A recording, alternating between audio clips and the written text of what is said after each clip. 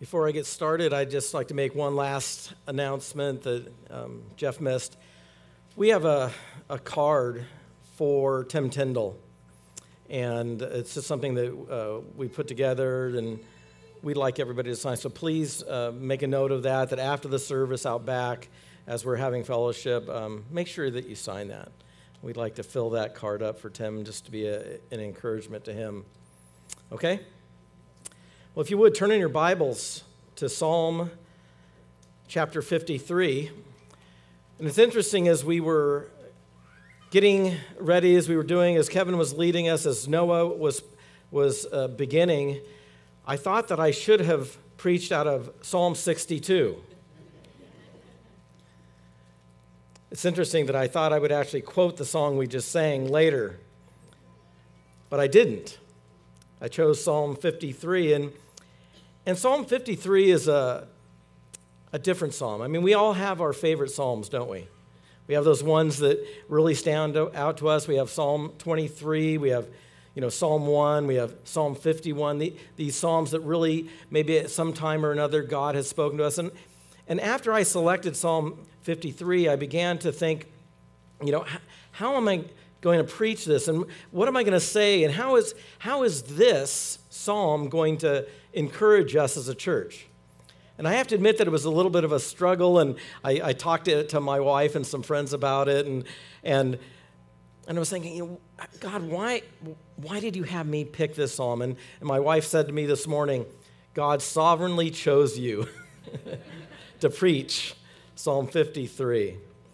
And so in way of introduction, I want to make some points that will help us to understand the importance of Psalm 53 and what it has to say to us.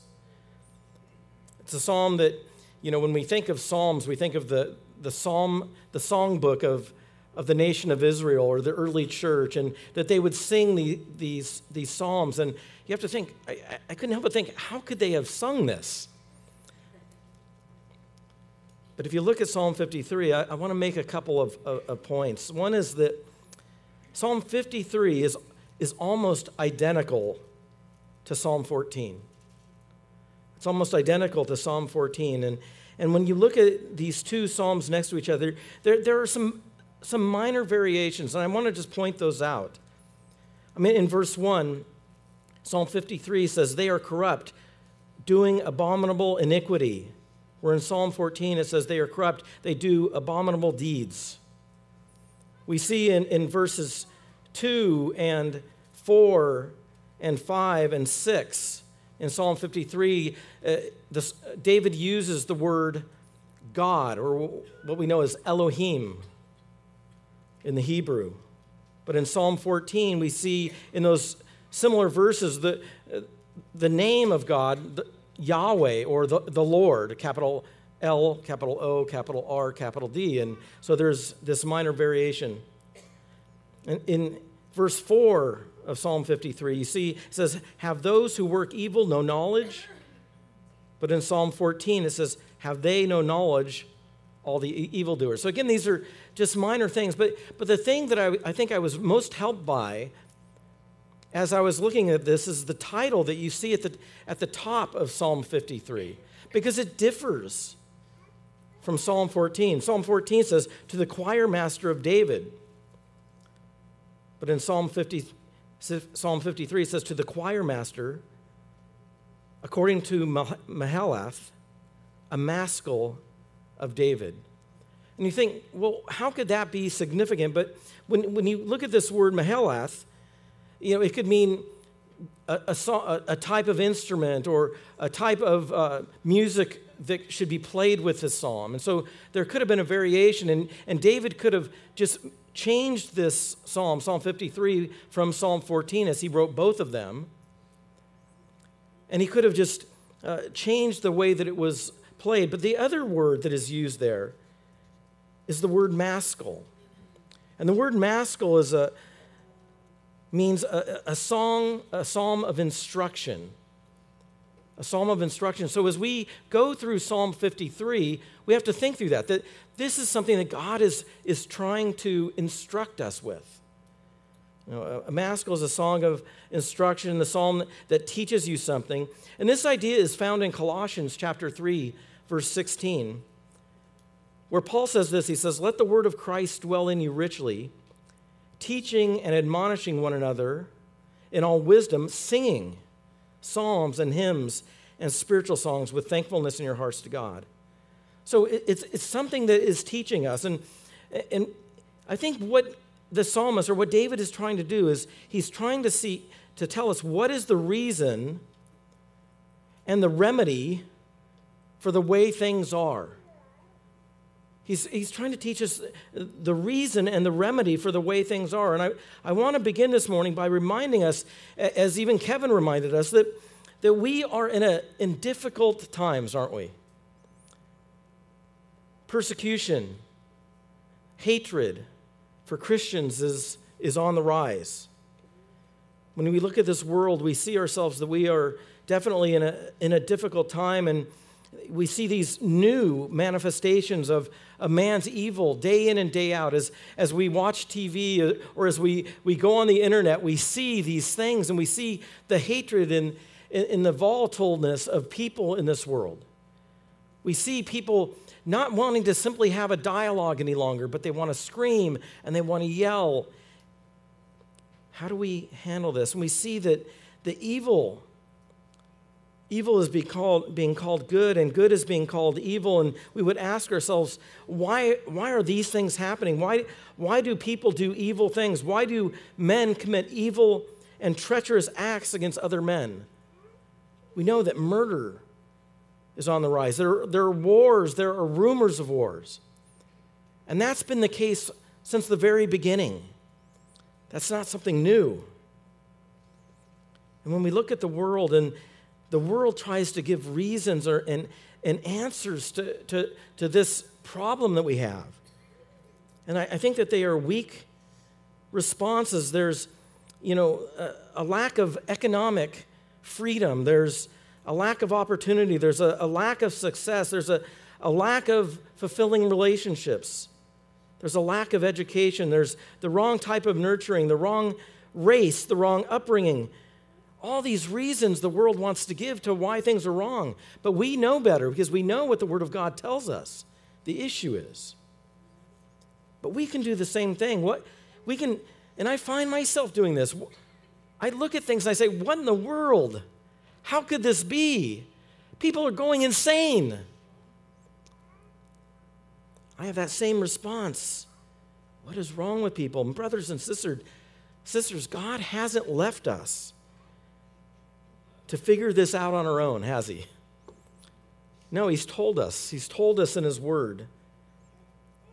And I think we know the answer, but our minds need to be constantly reminded to the truth that we have in the scriptures. And God's word provides us with a worldview that includes wickedness.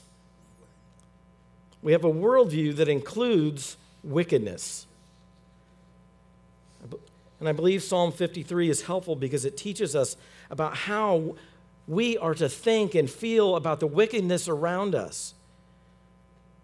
The wickedness that surrounds us and the wickedness that we are facing. And it helps the people of God to not be tossed, to not be shaken. That we can stand and we can stand firm knowing that God is, that this world is not out of his control. Helps us like the author of Hebrews in Hebrews chapter 12 that says, fix our eyes on Jesus, the author and perfecter of our faith. And it helps us to keep our hearts and our minds and our emotions stayed where they need to be, keeping us firm in our faith. And I trust and I hope that we will see and understand that from Psalm 53. So let's go ahead and look at Psalm 53. Let's read. This is the word of God. Psalm 53, verses 1 through 6. To the choir master, according to Mahalath, a maskil of David. The fool says in his heart, there is no God. They are corrupt, doing abominable iniquity. There is none who does good. God looks down from heaven on the children of man to see if there are any who understand, who seek after God? They have all fallen away. Together they have become corrupt. There is none who does good, not even one. Have those who work evil no knowledge, who eat up my people as they eat bread, and do not call upon God? There they are, in great terror where there is no terror. For God scatters the bones of him who encamps against you. You put them to shame, for God has rejected them. Oh, that salvation for Israel would come out of Zion. When God restores the fortunes of his people, let Jacob rejoice. Let Israel be glad. Let's pray. Father, as we come before you this morning to study Psalm 53, Lord, I pray that you would instruct us. Lord, that our hearts would be more and more molded to the image of Christ, that we would have more and more of the mind of Christ, that we would look at this world in a way that we can trust you and fully understand your goodness in the midst of a world that desperately needs you. Father, I pray that as we study this word, that we would be encouraged not to lose hope, but that we would seek you, that we would pray to you, that we would long for you, and that we would long for your coming. Lord, we thank you in Jesus' name. Amen. If you've ever studied what we call the doctrines of grace, anybody studied the doctrines of grace? The first doctrine of grace, if you use the acronym TULIP, is total depravity. Total depravity. And if you've heard that term, total depravity, these two words describe the condition of every single person in the entire human race that have not been touched by the grace of God. Each one of us, if we have not been touched by the grace of God, find ourselves totally depraved. Now, in Christ, we know that we are new creations. Old things have passed away, new things have come. And when we talk about total depravity, we're not just saying that people are just tainted or just a little bit messed up. They're not just a sinner, but every part and every aspect of their being, personality, mind, imagination, affections, will, every part of the unregenerate person, inside and out, is corrupted and influenced and depraved. And we see that in our first point. When we look at this first point, the defiance of a fool, we see in verse 1 that it says, the fool says what? Says in his heart, there is no God. So what is a fool? He's not just some silly person, that you see somebody acting foolish. You see some child acting foolish. I know when we were raising our kids, we would say that what? Foolishness is what? Bound up in the heart of a child. And the rod of reproof will drive it far from them. But that is not what the psalmist is talking about here. The word fool is derived from the Hebrew word that means fade or wither. It's like the falling of an autumn leaf. It's indicating the idea of moral decay, degeneracy, spiritual death, worthlessness. That is what a fool is. And a fool in God's sight is somebody who is in the midst of, as I said, moral decay and degeneration. He is spiritually dead. And before God, he is worthless in that he cannot and will not do anything to please God. That's the fool. Proverbs chapter 1, verse 7 tells us something about the fool. It says, the fear of the Lord is what? The beginning of knowledge. The fear of the Lord is the beginning of knowledge. Fools despise wisdom and instruction. They don't want God. They don't want God telling them what they are to do. They don't want God to be dictating in their lives. They want to be their own God.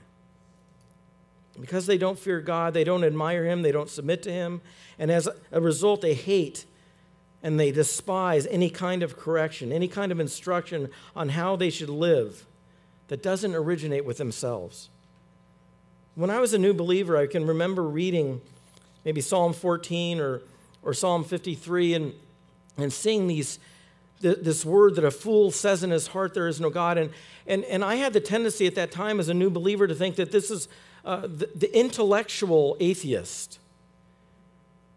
The person who sits and ponders the things and says, look, I have studied, I've looked into this, and for me, I believe that there is no God. People like Richard Dawkins, who wrote The God Delusion, or Christopher Hitchens, who wrote God is Not Great. These great, what we call intellectuals who think they're so wise and they're so smart to believe in God. They think that they've all figured it out. They are fools. They are fools, but that is not what David is addressing here. He's not addressing this intellectual atheism that we often think of when we think of this passage. Because in the ancient Near East, intellectual atheism was unknown. And we see that throughout the Old Testament because there were many gods. The issue wasn't atheism. The issue was rejecting God for who he was and going after false gods. The type of atheism that David is highlighting here, that marks the fool and that marks all of those who are apart from God, is what we call practical atheism. It's they're living their lives as if God doesn't exist. They don't want God to exist because they want to live their lives the way they want to. And sadly, brothers and sisters, and I want to speak to us right now in this, that sometimes Christians, we live as practical atheists. We live as God doesn't exist. We act as if God doesn't exist. But we know better. We need to turn our hearts to understand that we don't want to be the fool. No, this practical atheism, it's an atheism that looks at God and shakes a defiant fist. And it's not so much the hand that's contemplating on the chin of God's existence. No, it's a denial that God exists, and it's a suppression of the truth about God for a lie.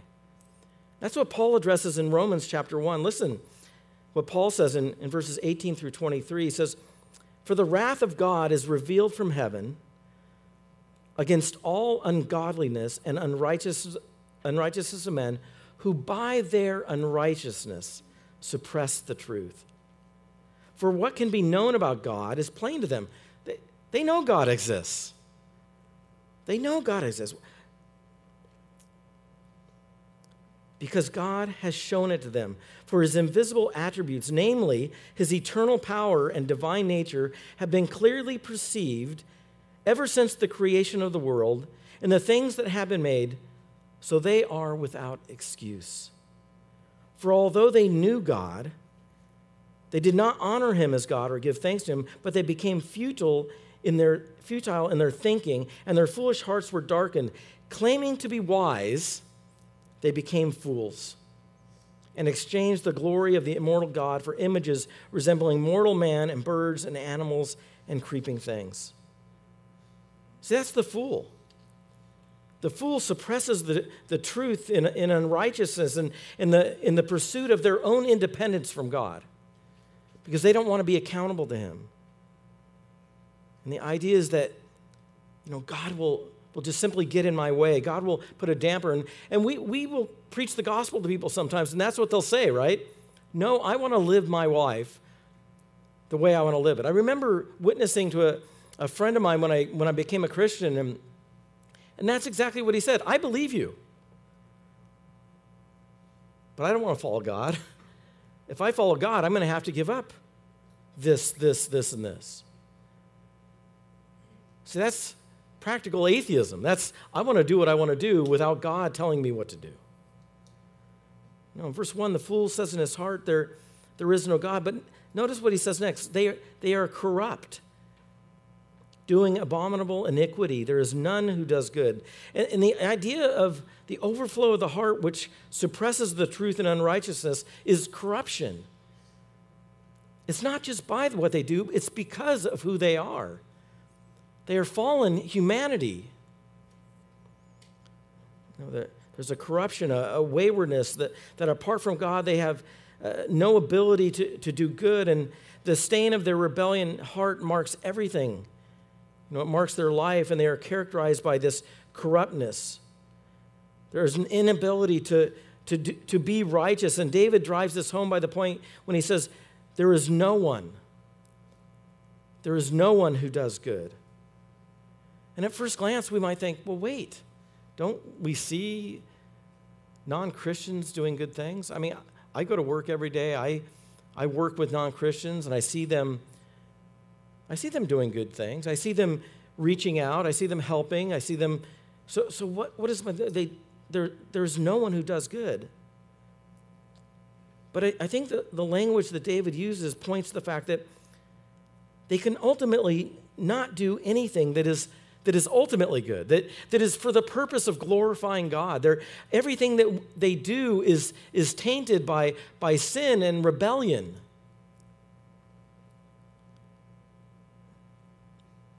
But we want to be careful, and we're not saying that everything that we observe men continually, that they're not always doing bad things.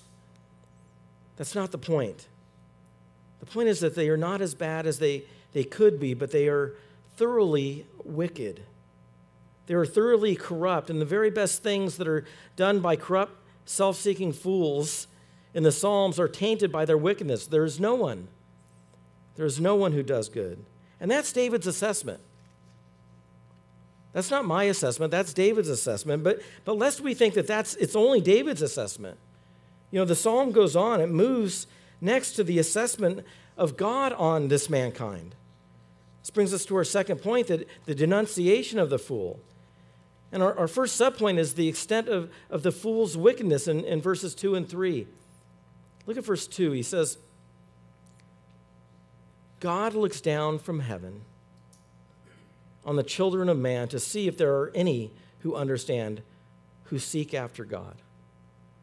God looks down from heaven. And when I was studying, I got this picture of flying back to Los Angeles. Anybody ever flown back into LA? Anybody flown in at night? I love to fly into LA at night. You start descending, and you're coming in, and you fly over San Bernardino, and you start to see more and more and more lights. And you fly in, and you get into LA, and you're starting to get lower, and you see all these little cars, right? There's little tiny cars, and you see their lights traveling down the freeways, and they're going different directions, and you can see where the traffic is. And you look down, and you think, in every one of those little cars, there's little tiny people. Little tiny people down there. And you get this picture that God looks down from heaven. God looks down from heaven. And what does he see? Little tiny puny people. People who are weak, who are frail. And David is using what we call anthropomorphic language. It's language that we can understand, that the Lord is seated in the heavens above, gazing down upon mankind.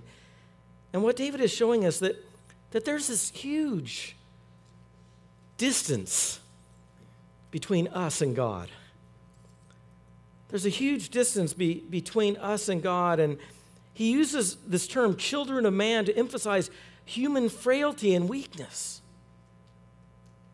God is looking down, and he's making this assessment. And we see this, and look what he's looking for. It says, to see if there are any who understand. To see if there are any who seek after God. And I think what David is doing here is he's contrasting the fool, what the fool does, The fool doesn't seek after God. The fool doesn't understand. And so I think when you look at the Psalms in general, even going back to Psalm 1, there's this contrast between the wicked and the righteous. And I think he's doing that here. He's contrasting. God is looking for the morally upright, for those who are following him, for those who love him. And David is contrasting these who God is looking for with the fool in verse 1. And we see this language of God seeking a number of times in the Scriptures. And in Genesis chapter 6, at the time of Noah, we see that it says, the Lord saw that the wickedness of man was great in the earth, and that every intention of the thoughts of his heart was only evil continually. The Lord saw. Or his observation with the Tower of Babel in Genesis 11, when men are rebelling against God, and it says in verse 5 of chapter 11, and the Lord came down to see the city and the tower which the children of man had built. Again, that's anthropomorphic language to say that did God need to come down? No. Does God know everything? Of course. Or in Genesis chapter 18 with Sodom, it says, I will go down and see whether they have done altogether according to the outcry that has come to me. It's not as if God needed somebody to come and tell him that this was going on. God knew, but he uses this language to make an illustration, to make it vivid for us. God is going down to see who he may find. And it's interesting to note that in every one of those passages I just mentioned, in Genesis 6, Genesis 11, Genesis 18, all of those people that God comes down upon, that God looks at, find themselves wanting. They are not expecting the judgment of God.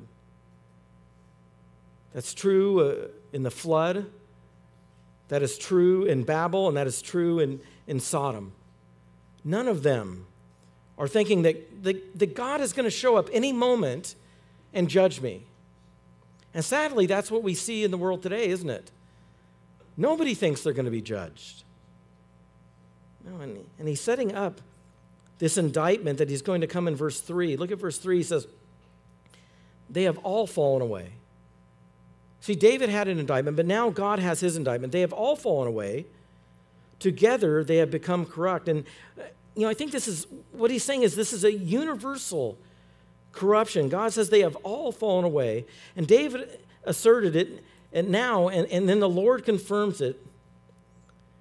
And I think what David is saying is that people, no matter who they are, that are fallen people, their wicked hearts pull them away from God. They don't want to have anything to do with God. They want to head away from God as far as they can be. In addition to falling away, it says together, collectively, mankind is corrupt. And the word corrupt was used to describe milk that spoils. Anybody like to drink spoiled milk? No. Do you think you can fix that spoiled milk? No. No, there's a corruption. No, there's a corruption. It's a spiritual corruption. This is the undisputed assessment of God on the way mankind is. And we might ask, is it really that bad that all mankind is corrupt? And just to drive the nail in the coffin, the Lord's assessment concludes with a clear and devastating indictment. He says this, there is none who does good. And to add to that force, he says, not even one. Not even one. If God could leave some room, possibly there's some other way. Possibly there's some who are seeking after God. Possibly there's some that are good out there without Christ. Now we understand that God has his people, and we have been called out of darkness into light, and we praise God for that.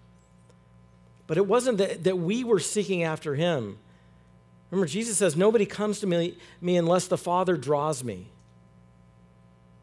Now, Ephesians chapter 2, which we studied a few months ago, it says this, we were dead in the trespasses and sins. And he goes on, he says, we were by nature children of wrath like the rest of mankind. like the rest of mankind. The same idea there, that everybody is corrupt, and the Lord's assessment is that there is not one who does good. And one commentary said this regarding the depravity of man. He says that it is universal in its breadth and total in its depth. Everybody, all men and women are thoroughly corrupt. No part of their heart goes unstained by corruption. And that is true of that is a truth that the Apostle Paul states in Romans chapter 3. Listen to what Paul says. And Paul uses this psalm as an argument that demonstrates the total depravity of mankind. Paul says this in Romans 3, verse 9. He says, "For we have already charged that all, both Jews and Greeks, are under sin. As it is written, none is righteous, no, not one. No one understands, no one seeks for God. All have turned aside. Together they have become worthless. No one does good, not even one."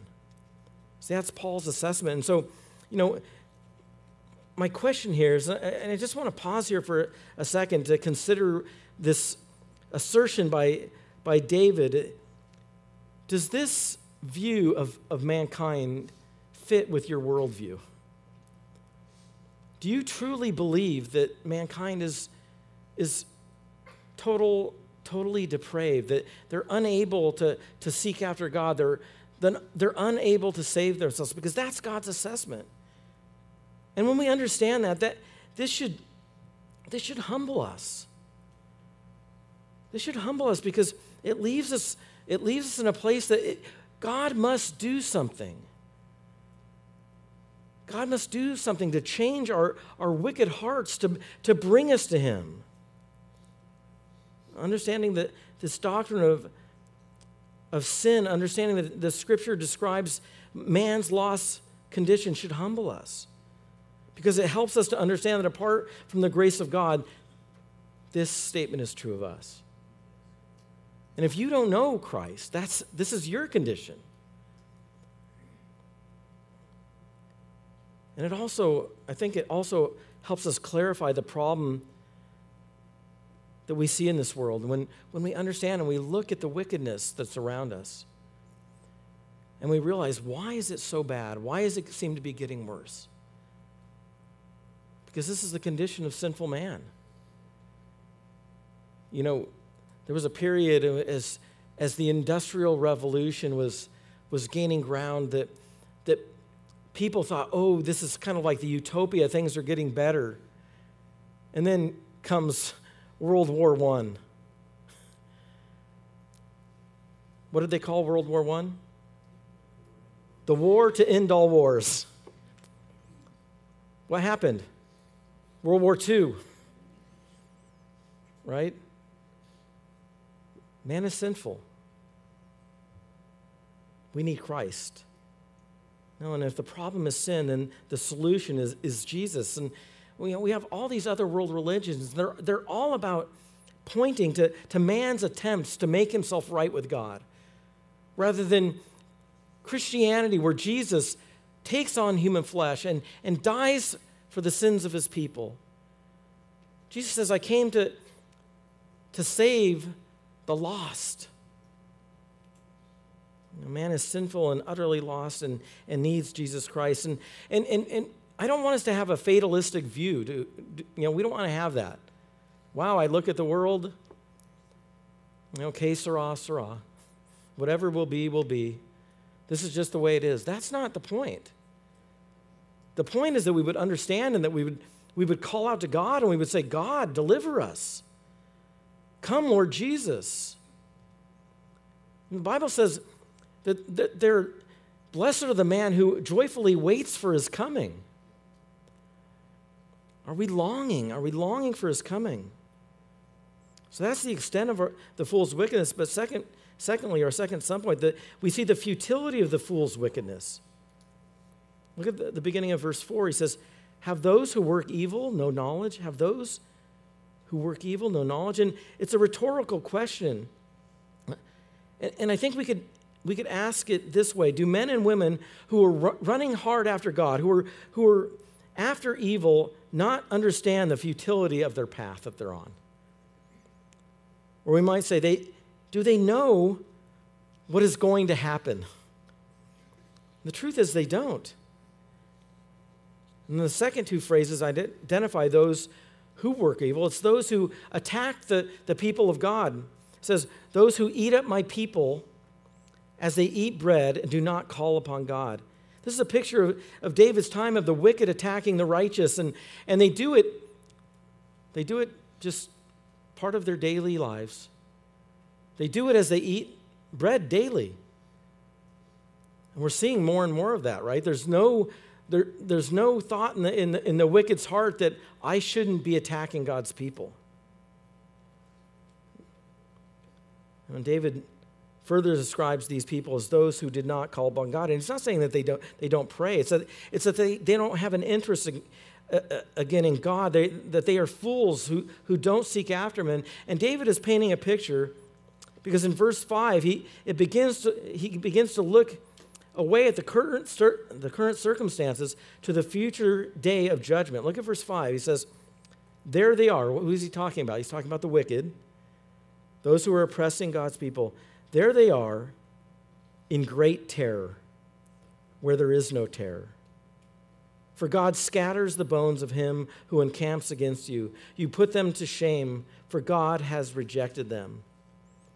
Now, David looks forward to the day when those who are opposing God, who are attacking God's people, will stand in terror as God is revealed and as his wrath is poured out on the day of judgment. Verse 4 shows again that they don't expect it. It says, there they are in great terror where there is no terror. They're thinking, just like the people of Sodom, they're thinking, all is good. All is good. Nothing is bad is going to happen to me. I remember back in 1994 when the Northridge earthquake hit. Our family was living in Long Beach. We were on the second floor of our triplex, and up there in the middle of the night, and that earthquake hit. It was a strong earthquake.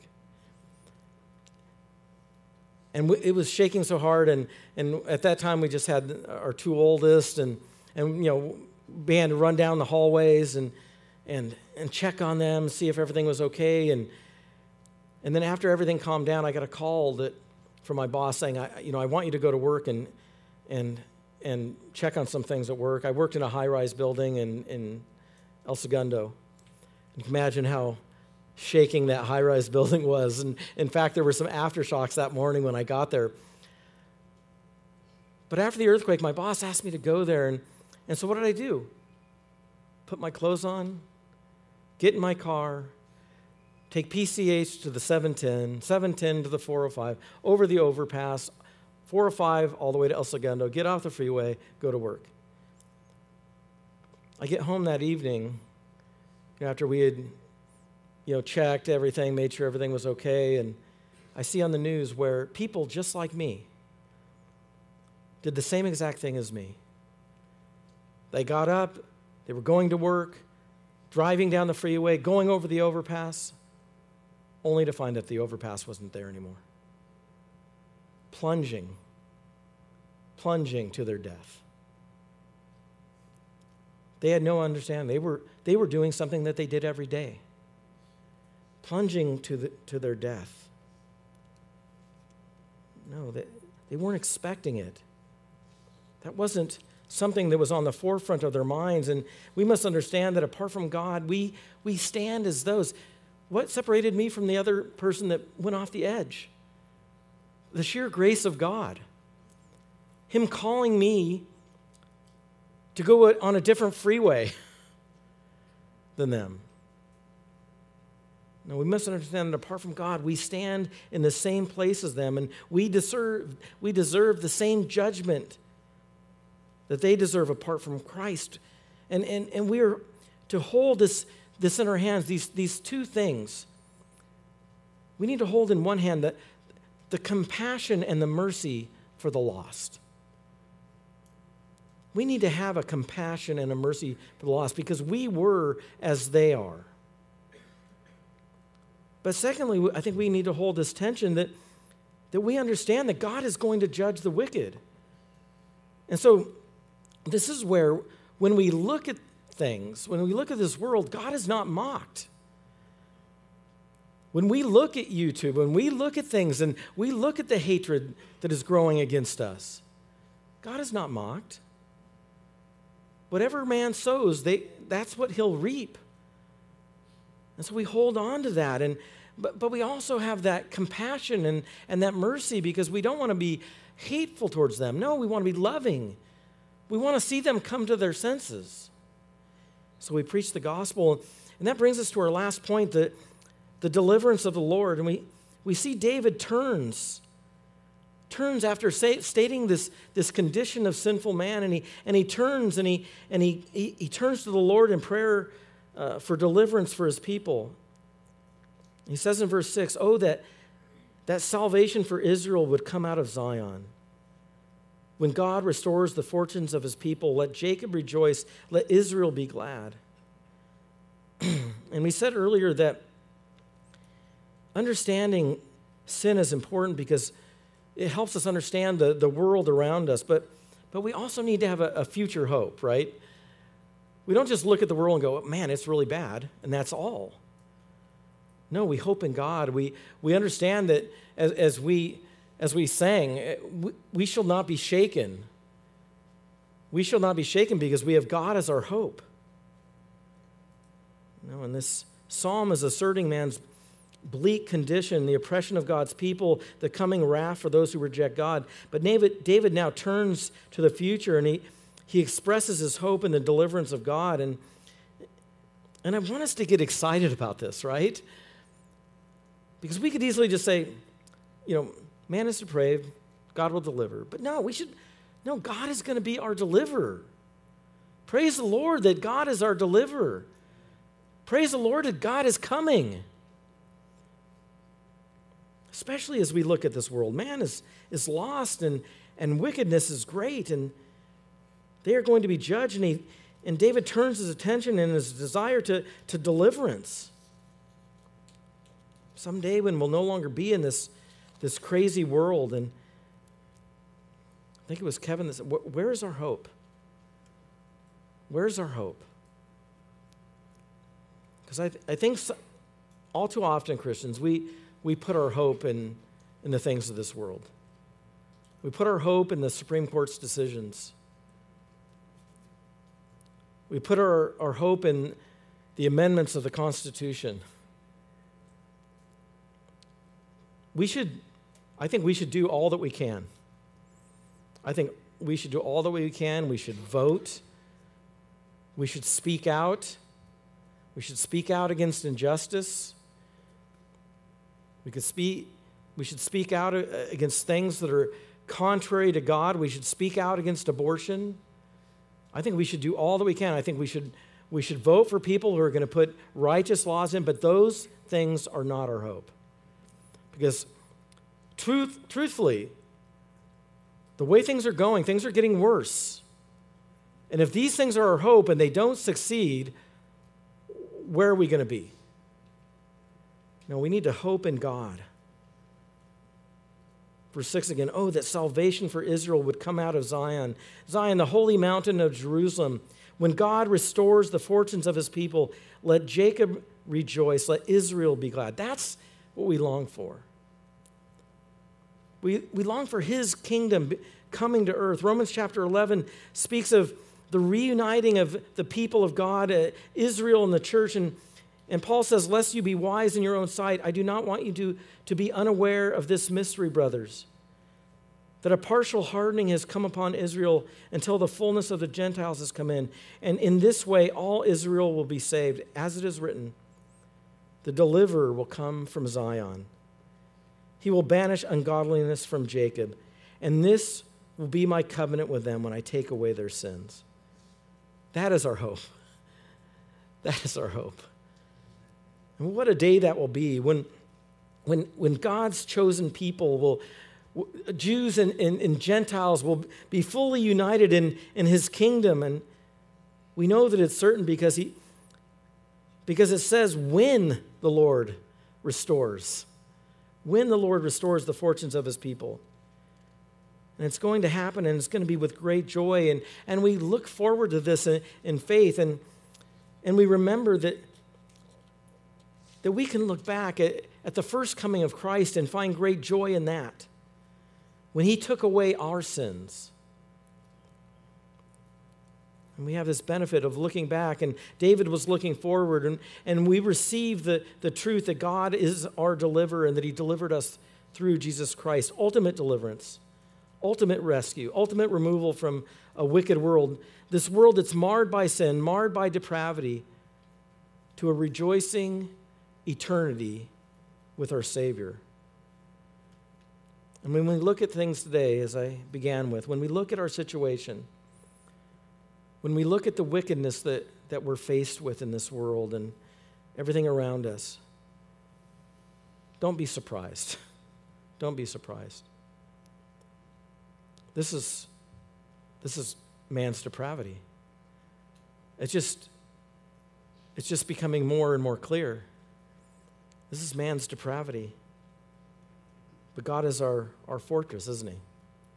He's our Redeemer. And we have a remedy that is a hope for a world that desperately needs him. And let us be reminded that we are strangers and aliens in this place. That we have a purpose. We are ambassadors of God, God making his appeal through us to a world that needs us and needs him. Let me finish with this. They're the words from the song we're going to sing again. I'll not be shaken. For God alone, I wait in silence. My soul is still before the Lord. He is my rock and my salvation, my fortress strong. I trust in him. Amen? Let's pray. Father, I just thank you for your word. I thank you for Psalm 53. Lord, because in it, we see the reason and the remedy for a world that hates you and is growing to hate us. Lord, let us be people that love you more and more every day. And let us be people who are gospel-centered, that those who are lost might be found as we have been found. In Jesus' name, amen.